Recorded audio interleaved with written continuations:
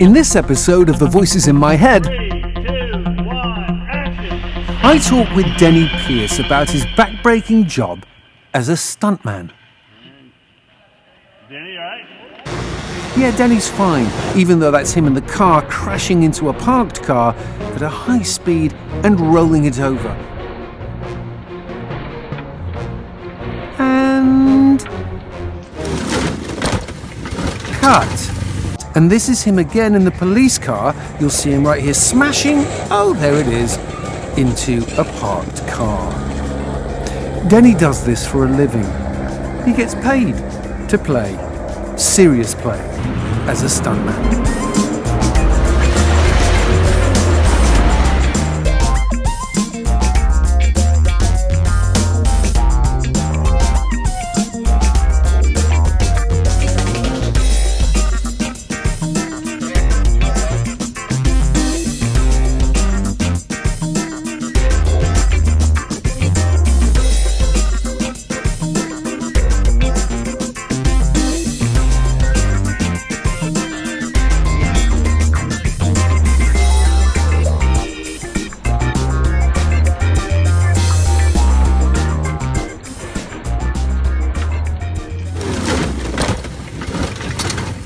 Denney Pierce, welcome to The Voices in My Head. Thanks for being on the show.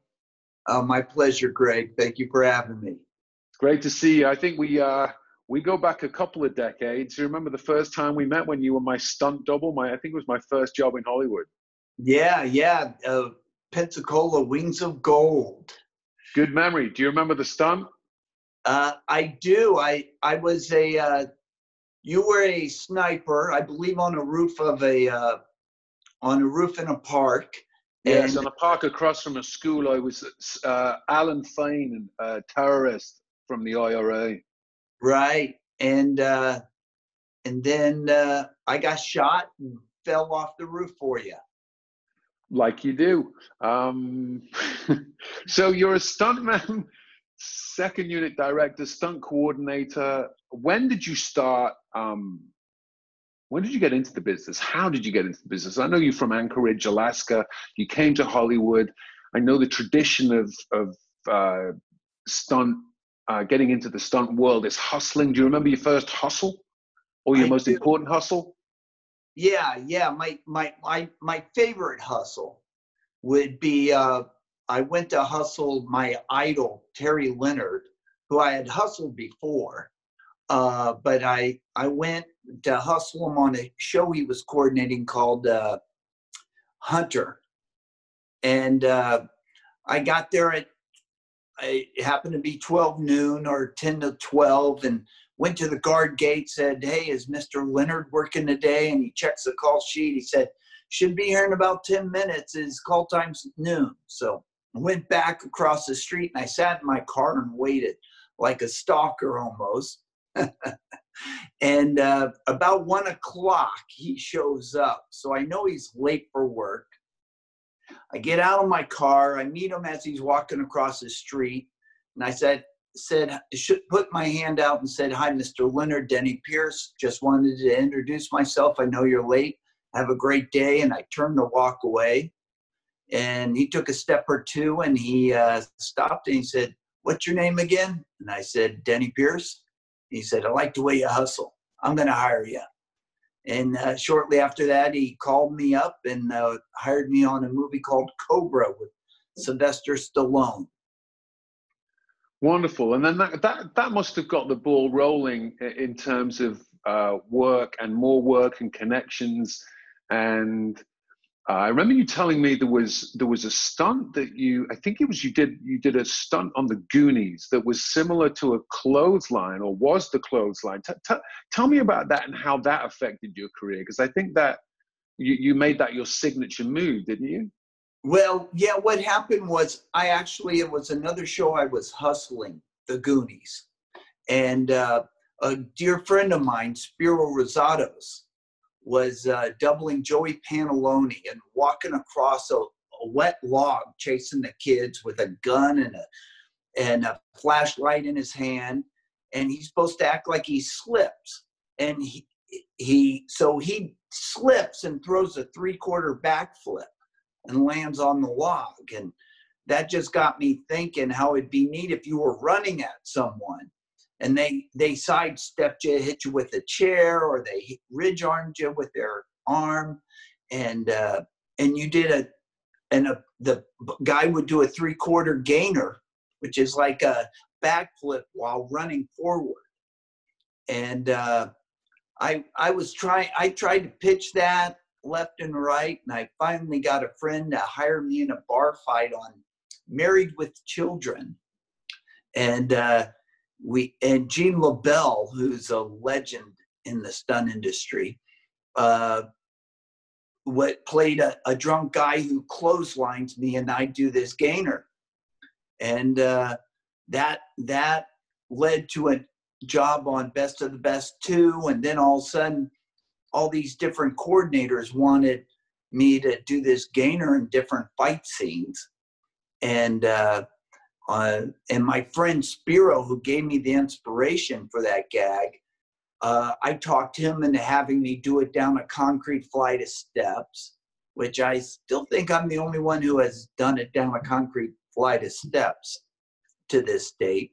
But I got a lot of work because I was the only guy who did it. And now almost every stunt kid, at least 90% of them all have that in their stunt bag.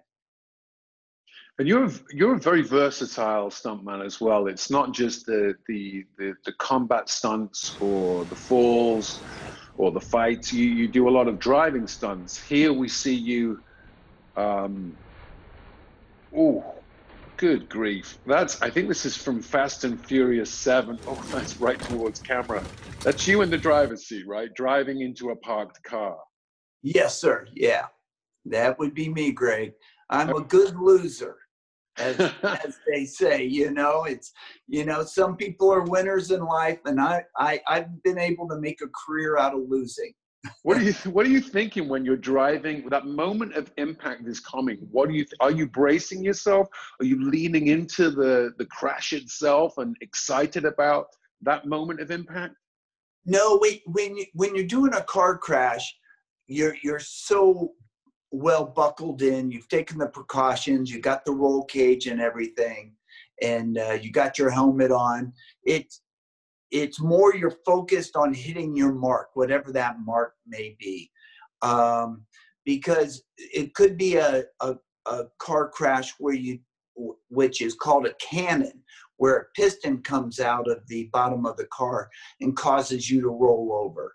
Or in this particular sequence, I'm hitting ramps that get me above the frame of the car, and I basically plow through that car, which causes the car to react a certain way depending on how I set the ramps up.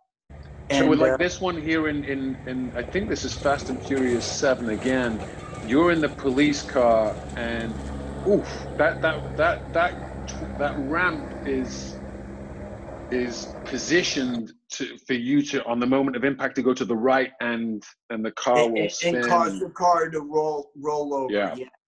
Yeah. There's a little bit of physics in it, but on how you set up those ramps to make that happen.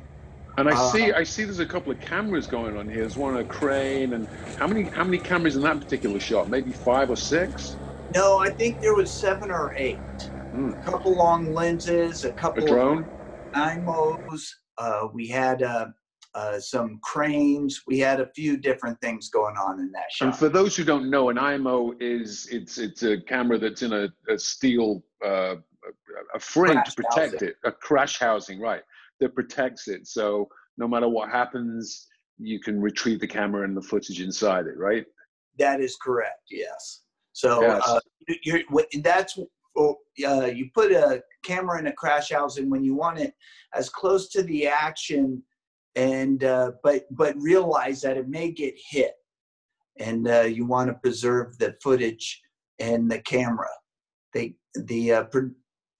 movie production companies kind of get upset when you start breaking cameras. This particular clip here is this Fast and Furious again? Yeah, that would be Fast and Furious again. How fast is this vehicle going? Is it like 20, 25 mile an hour? Yeah, the driver said we were going 27. 27, and no head protection, right? I mean, No. Although you want to protect the head, that's the primary part of your anatomy that you want to protect, right? As a stuntman. Absolutely, that's the last thing you want to damage. So you develop ways of hitting the ground, so your head doesn't hit the ground at all. Now, how much preparation goes into a stunt like that? I mean, you can't rehearse the jumping out of the vehicle at 27 miles an hour, can you? No, that wouldn't be possible. If you're going to rehearse something like that, it's, you want to tell them, just make sure you're rolling cameras, because this might be the only one you get. So you really practice that stationary, and you find out what works for you to absorb the impact as you hit the ground. And you got to think about how your body's going to react going at 25, 27 miles an hour, and be prepared to have your body in the right position for that.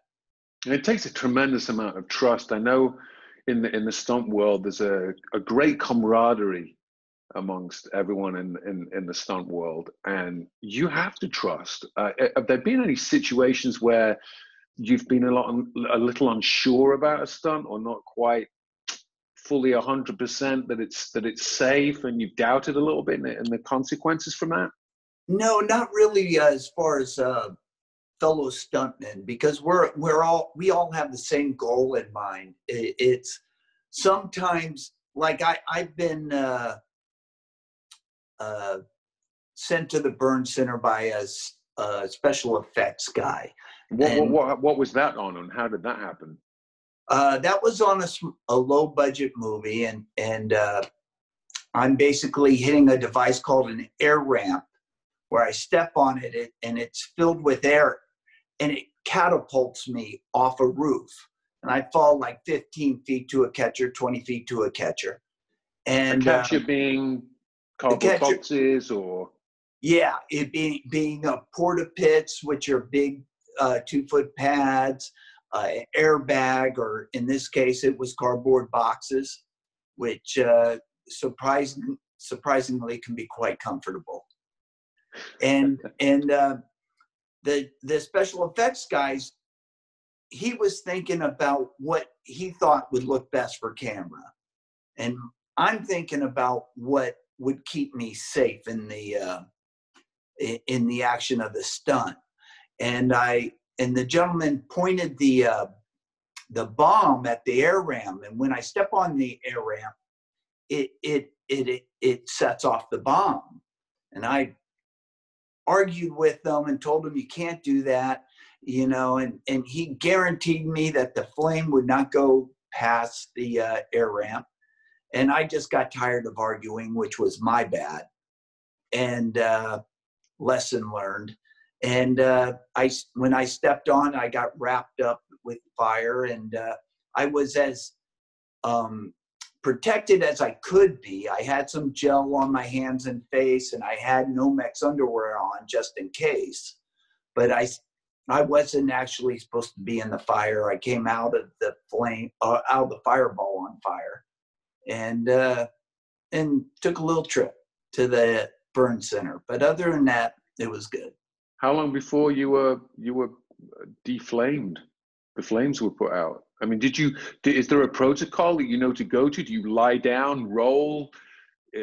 Does the stunt coordinator come out and? Yeah, no, we have safety around my catcher. So in case something like that happens. So they threw a blanket over me, put out, my leg was on fire. they put that out quickly, and I got out of the boxes, and one of those things, they wanted to take me one place, and I knew the best hospital for fire burns, which is the Grossman Burn Center, in my personal opinion. So I wouldn't go with the ambulance. I said, I'm going here. So they got upset, but that's okay. I signed a piece of paper. They made me sign a piece of paper before I left. Wow. So I guess you accepted responsibility for giving in that argument with the effects guy about where that would be placed, but you weren't going to do that a second time with where you were going to be taken to get repaired. Yeah, no, exactly. I wasn't giving up that argument, but and I shouldn't have given up the first argument. I take responsibility for that. It shouldn't have happened. Yeah, it's tough. Denney, you've worked on Captain America: Civil War, the Mission Impossible franchises, Pirates of the Caribbean. This clip is, I think this is Venom, right? And this is you and your son. You're on you're crashing back. Oh, there you go. That's backbreaking work, going into the wall. Explain a little bit about this stunt. You're on a wire that pulls you back. Yeah, it's called a ratchet, and I'm on a wire that my son and I are on two separate wires connected to the same piston, and it pulls us back. And in the scene, the SWAT team comes in to arrest Tom Hardy, and he morphs into Venom, starts taking out all the SWAT guys, and he picks up a knock guy, swings him. You don't see it in this particular clip, but he hits me and my son in the chest, and we go flying back. My son goes over the desk, and I don't quite make it over. I don't just get to hit it. Do you still get the same excitement with doing stunts today that you did when you first started? I do, and it's strange. It's all about, I always have said that you're as good as your last job in the stunt business, and so I take a lot of pride in it, and I really enjoy doing a good job and hitting the ground well. And hitting the ground well when it isn't about you sometimes is important to understand as well. You got to realize what the story's about and what works out best for the story. And and that comes in collaborating with the stunt coordinator and the director and all that. So when talking of collaboration and the creative and taking what's on the page and putting it on the screen in terms of action, if you are coordinating a stunt or a stuntman, you read a script, how do you take that stunt? How do you plan that stunt from page to screen? It's a collaborative effort. Will you choreograph it, film for the director, show the director some footage, he'll give his notes back and forth until you actually are ready to film it? Yes. And the way it works, a lot of times, the written page won't be all that descriptive, and a fight breaks out and a car chase breaks out. And a lot of times as a stunt coordinator or second unit director, we'll kind of write the action sequence, and then we'll talk it over with the director, and then when it comes to fight sequences, we will do what's called a previs, which is a pre-visualization. We'll film a fight scene and do our best to show angles that we think that help enhance the fight. And the director will look at it, make notes, and tell us what he doesn't like and what he does like, and we'll collaborate, get together, and make hopefully some great movie magic. Do you have a mentor? Do you have someone that shepherded you through along the way, or are there many mentors that you've had? There really are many mentors I've had. My biggest mentor I would have to say, as far as directing goes, would be Spiro Rosatos, and who is just a phenomenal director, and has helped me out immensely.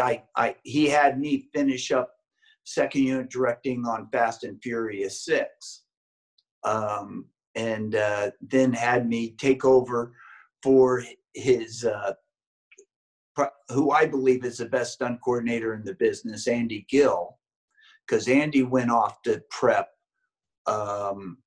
monster trucks. So I took over for a month of coordinating Fast and Furious 7. So, and talking to monster trucks, is this you flying towards camera here in one of these? Which monster truck are you in? The one on the right or the left? No, I'm on right. the one on the right. I'm in the bad guy truck. As usual, I'm losing once again. That looks like fun. Yeah. That was a tricky one. They wanted me to hit a boulder and basically turn it over like it did, although you can't hit a real boulder and really know what's going to happen. So we got some Jersey barriers, and when I got there from Fast and Furious 7, there's a great young special effects man whose father was a great special effects man, and named J.D. Schwam, and he pulled me aside and he let me know that he was worried about hitting these Jersey barriers, which were 2,500 pounds a piece and everything. I was going to hit like 3 or 4 of them, and he was concerned about it.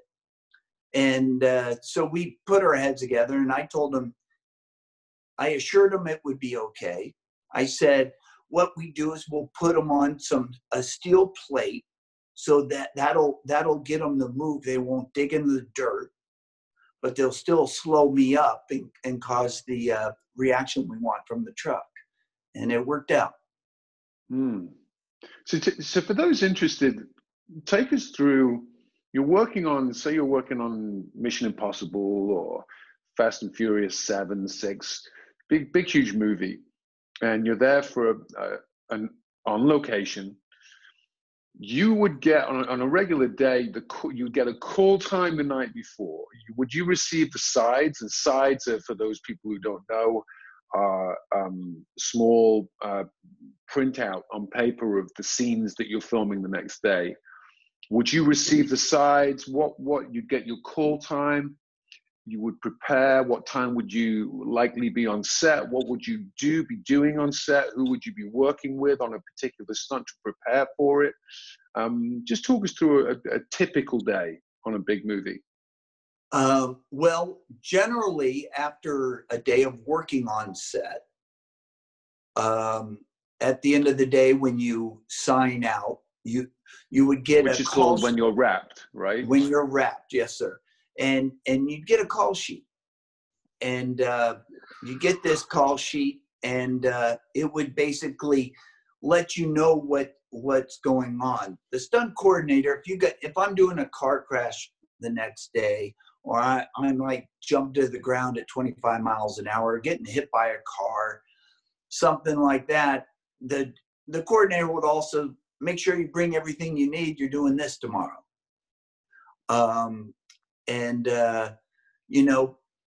But it'll basically on the call sheet tell you the scenes you're shooting and who's involved in them.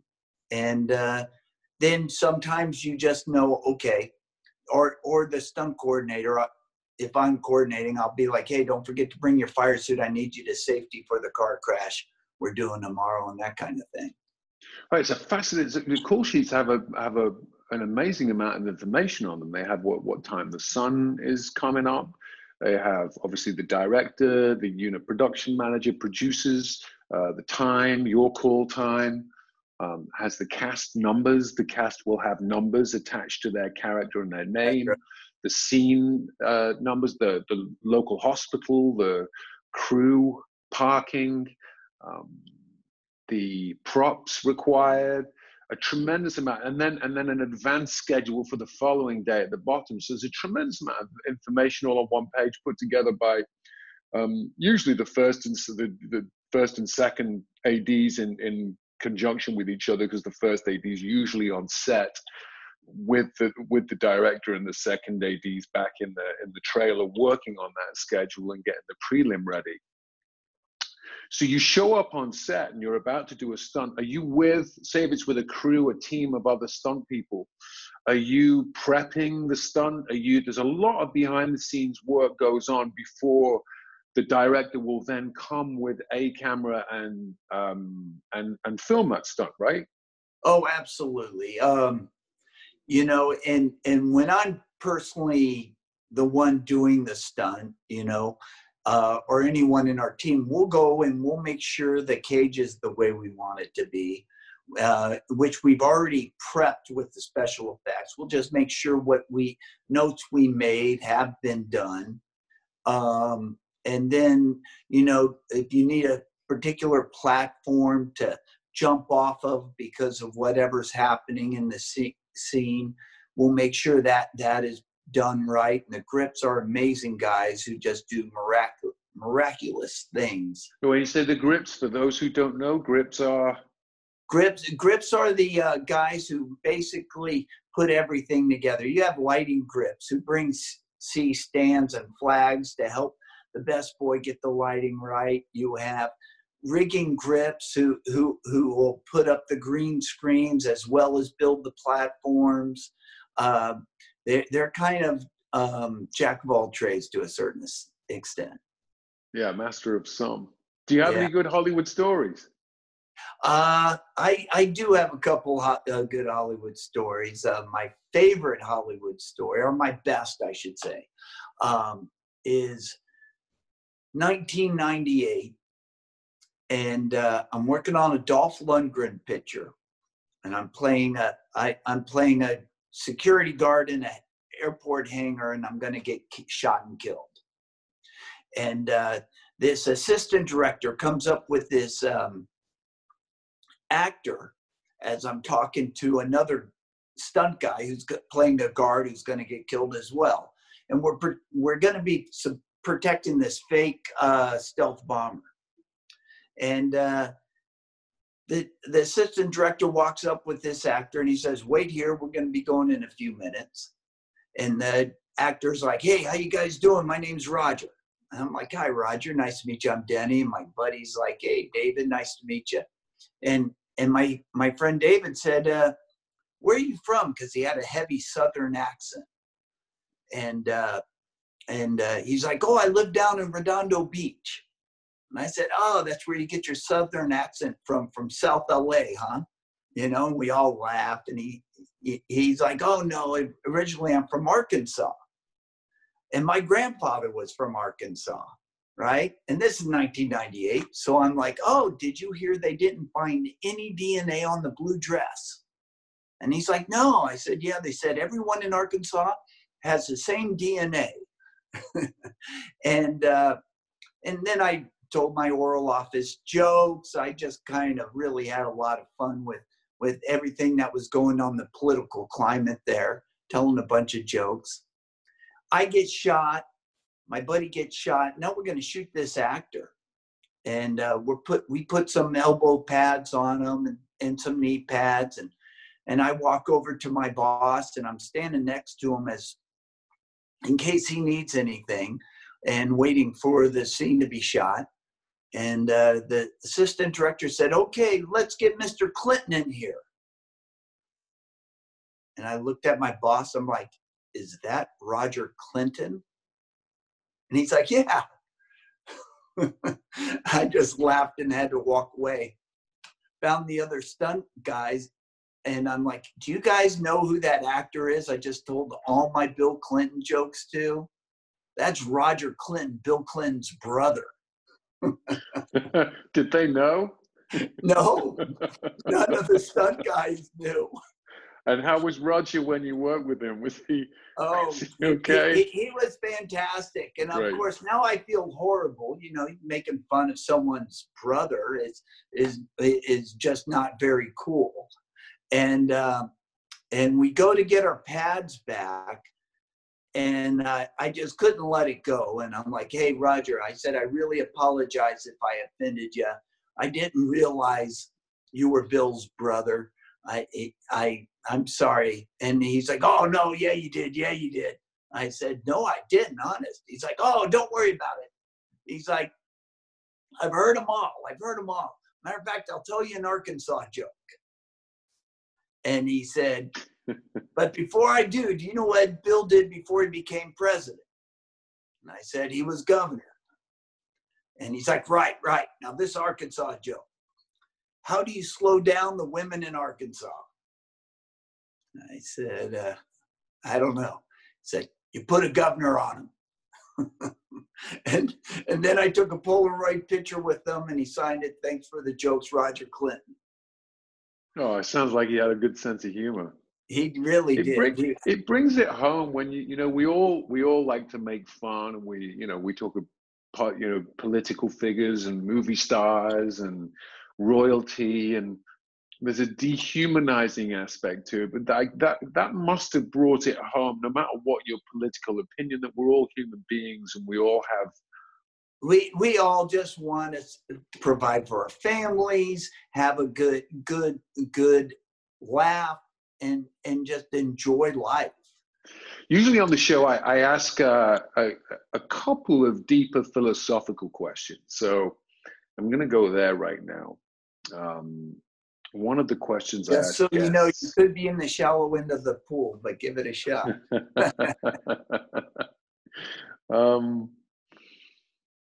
What would you say, Denney, is the meaning of your life?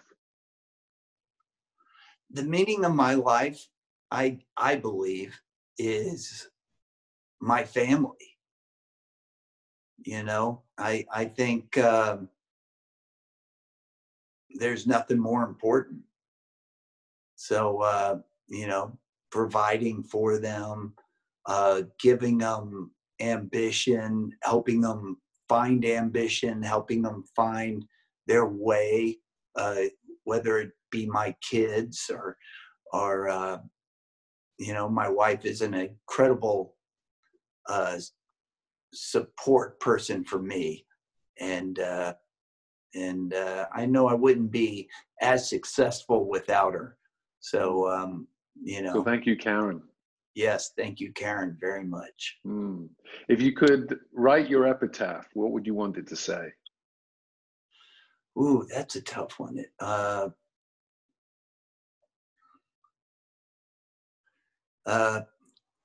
man who made losing an art. You have a restaurant which I was lucky enough to go to recently. It's wonderful, great atmosphere, great food. What's the name of the place? Quincy Street, LTD. And where is it? Where is Quincy Street? Quincy Street is at Silver Strand Beach in Oxnard, California. So if people want to see you, pop in, have a conversation with you, that's where they'll find you most nights. Is that unless you're on a movie set or on location? Yes, sir. It's like I'm usually there if I'm not working. And we are only open for dinners, so otherwise it'd be a real job, and I have a real job that takes up a lot of my time. So don't come for lunch or breakfast. Well, I can attest to the food. The calamari is particularly good and unique. So in terms of jobs and work and movies, is there an unfulfilled ambition? Is there an actor you want to work with, someone you want to double? I mean, you've doubled quite a few. Who have you doubled? I've doubled quite a spectrum of people. I've been fortunate early in my career. I doubled Robert Downey Jr. I've doubled Edward Norton.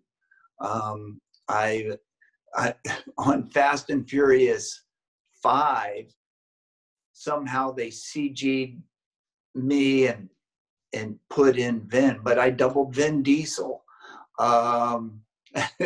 you know, and yourself, Greg Ellis. You know, I've been fortunate to really work with a lot of great actors and great people, more importantly. And it, you know, I don't know that I have an ambition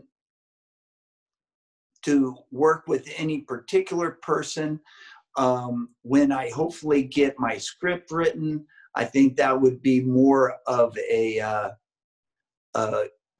thought process for me about who would I like to work with on this show and create these characters.